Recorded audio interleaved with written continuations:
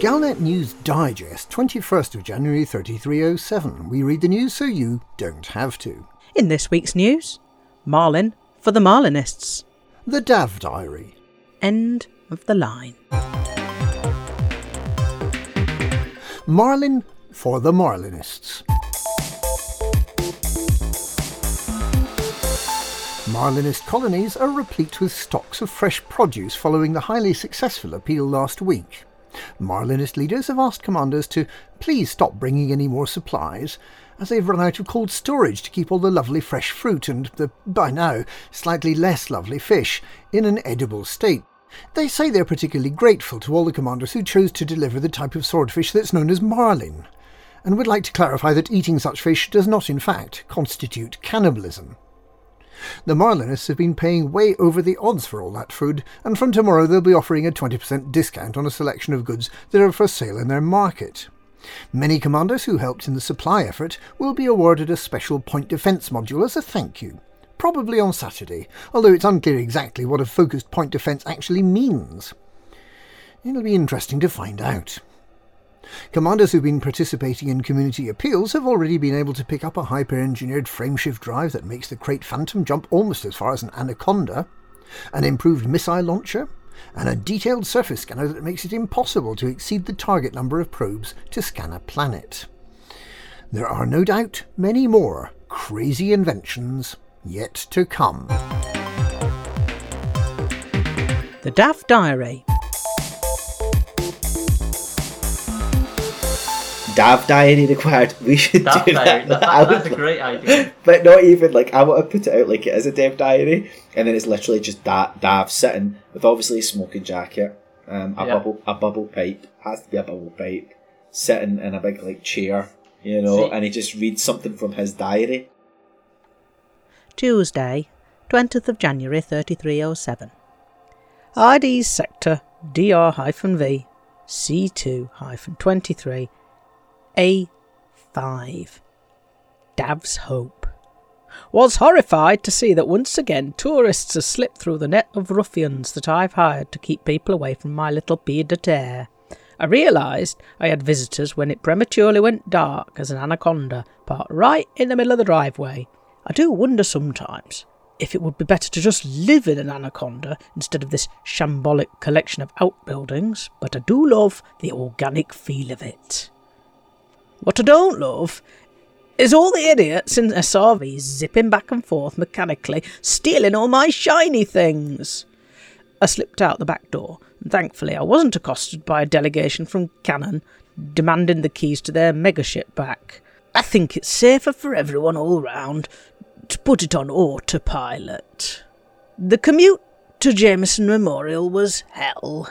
First I was interdicted by my own mercenaries, then I found out that a beluga was stuck in the slot and the traffic was backing up all the way to the Star.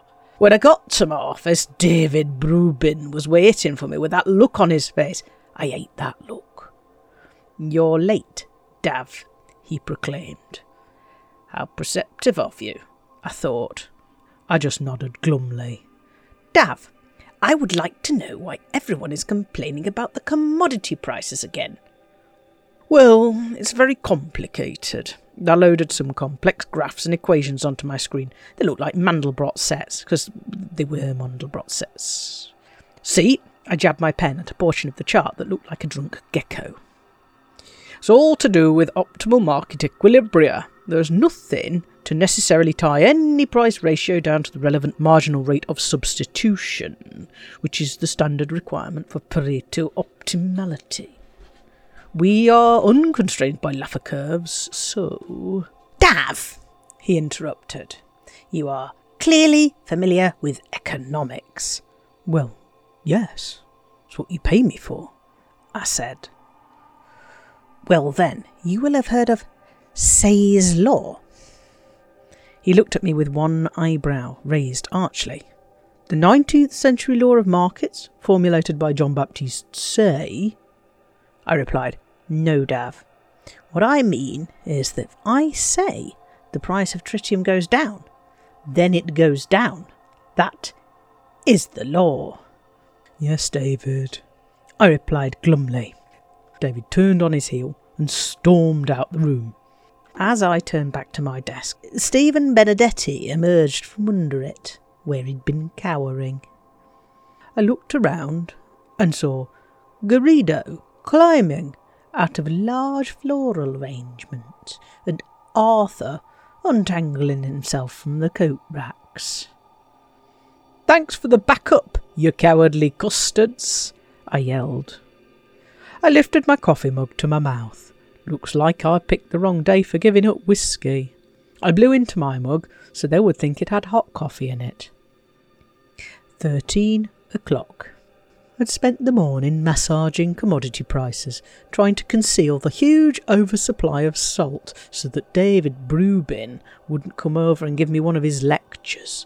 It's quite a mystery how the galaxy is able to produce so much salt when demand for it is zero. In your face, John Baptiste say, production is not demand after all. All that hard work had given me quite an appetite, so I headed to the staff canteen. I couldn't decide what to have from the all-you-can-eat buffet, so I decided to have a bit of everything. I was able to build up the sides of the bowl with bread, so I could fit more in. I didn't fancy any company today, so I was lucky to find an empty table.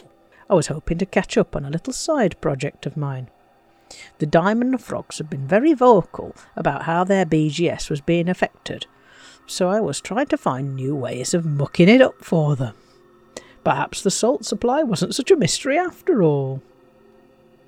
No sooner had I sat down than Sandro spotted me from the tills, waved enthusiastically and started weaving across the canteen. "Please don't sit here. Please don't sit. Please don't sit here." Sandro put his tray down in front of me. "Hello, Dav," he slurred, his space loach slithering around his neck to eye me up malevolently. "Please don't sit here," I said. "Don't be silly, mate. I can't sit there 'cause you are," he beamed, his gin-soaked breath washing over me like a rather over-the-top mouthwash. I braced myself for the inevitable monologue. Sandro took a deep breath. "There's no such thing as Thargoids, you know." End of the line.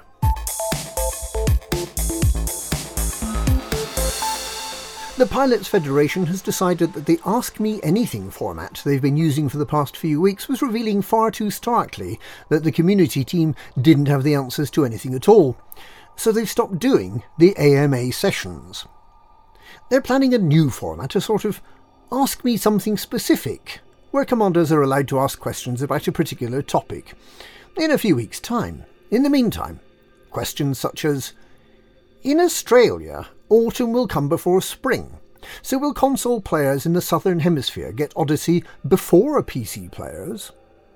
And, can we make the Ask Me Anything open only, please? Will remain unanswered. And that's this week's Galnet News. Galnet News. We read the news, so you don't have to.